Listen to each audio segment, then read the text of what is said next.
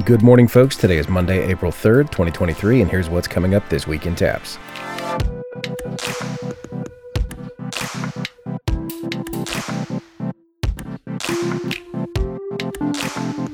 District tennis is underway this morning. South District matches are taking place in Kerrville, and the North matches are up in Arlington.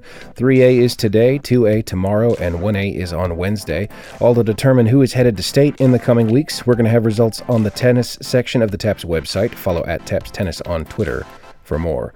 Also coming up this week, the art history test is closing on Friday, April 7th, and the 1A golf entry deadline is Thursday, April 6th.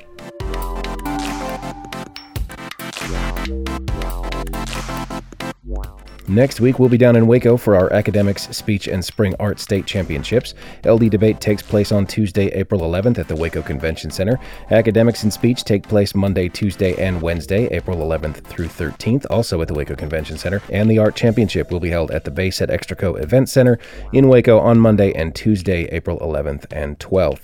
Hope to see you there. Be sure to follow at TAPPS Art and at TAPPS Academics on Twitter for more information as we get closer to those events.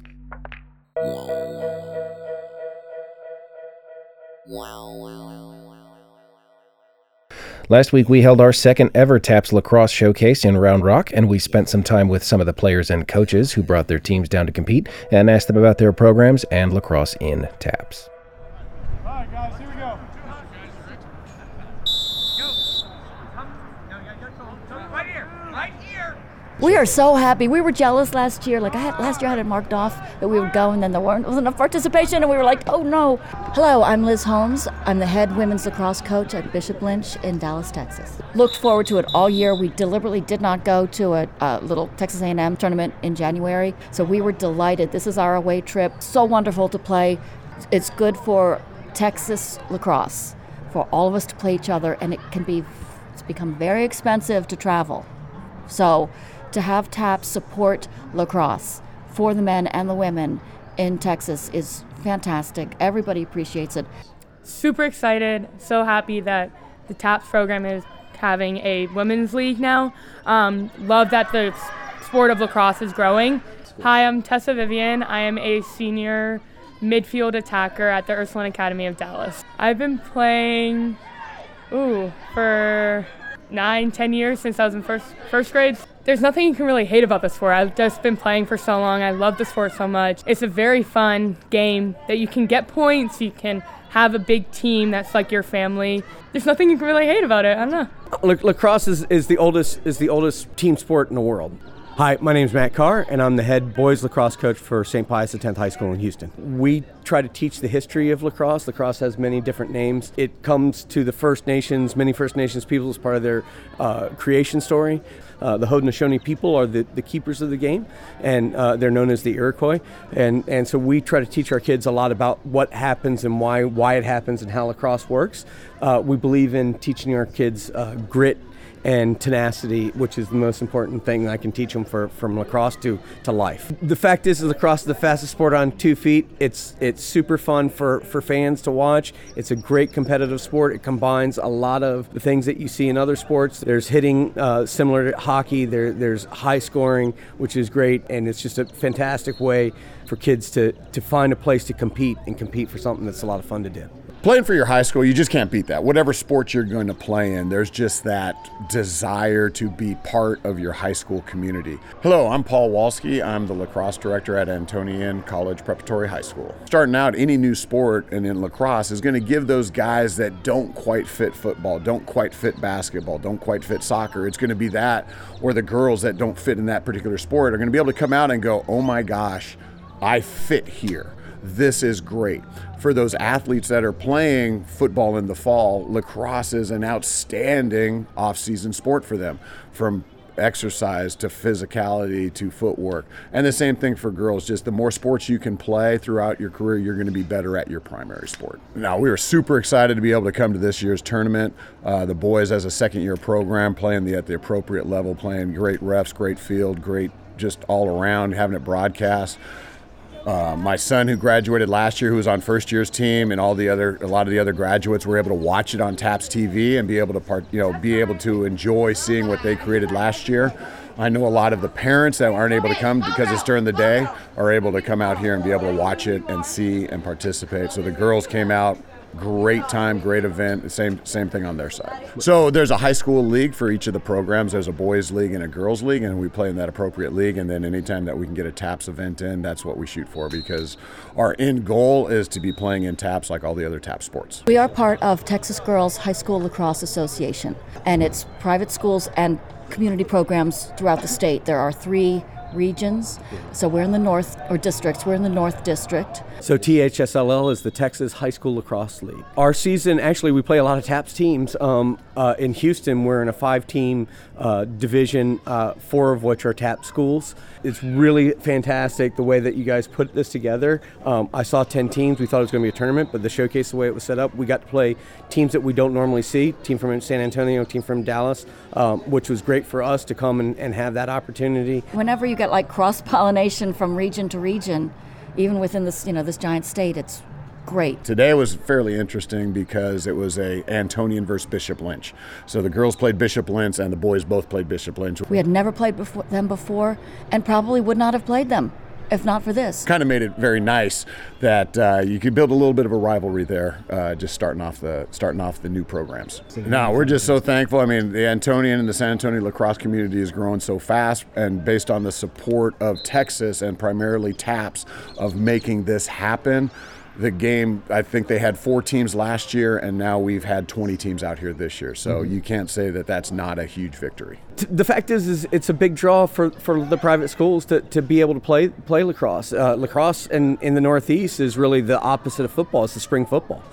So we have, up there, lacrosse is big in prep schools, and we have a lot of prep schools here in Texas, and love to see it grow in the prep schools. I think most of the opportunity for growth right now in the state of Texas are mostly the TAPPS teams. I do think it can't just be one person saying one person can start the conversation at a private school or a community, say, hey, let's play lacrosse, and you have to get everybody on board because it can't just happen in a vacuum. Like, our girls are lifting weights starting, year round. Our girls are, again, you need the support, financial as well as enthusiasm wise, from your entire school. And that's how you get, I get 60 girls every year. That's a lot of girls who otherwise would be, looking at TikTok in the afternoon. And they may still do that during water breaks. We will plan to do this every year if you will keep doing it, because it was awesome.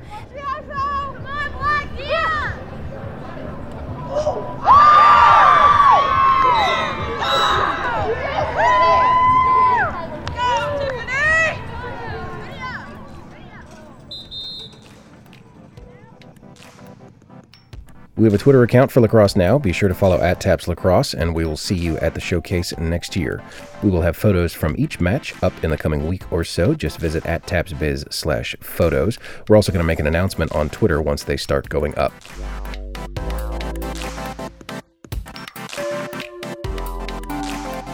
Also last week, we held our 2023 TAPPS State Robotics Championship with First Robotics. That was in Waco on Saturday. We took some time at the championship to speak with some of the teams out in the pit about their robots, their programs, and the competition in TAPPS and First Robotics.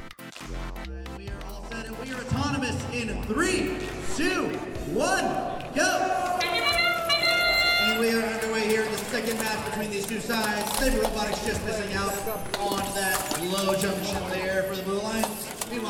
Yeah, so I'm Alex from 9191 Beta Testers. I'm the programmer for the team, and this is my first year doing FTC.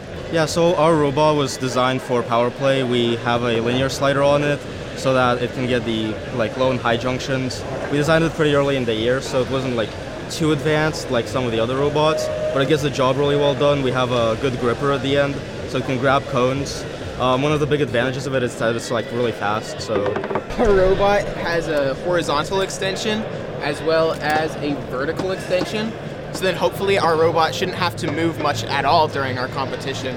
I'm Jacob Mogelson. I'm the lead programmer for Team 12973 Riker Robotics. We're just constantly scoring rather than wasting time moving around. I've been here all 4 years. This is my senior year. You know, there's a lot more mentorship going on this year than there was in years past. I'm trying hard not to do everything for the robot. I have to teach all of the younger people to keep the program going and keep it alive long past when I graduate. We have an 18-person traveling team, and then there's also some people that stay behind in El Paso and help us out.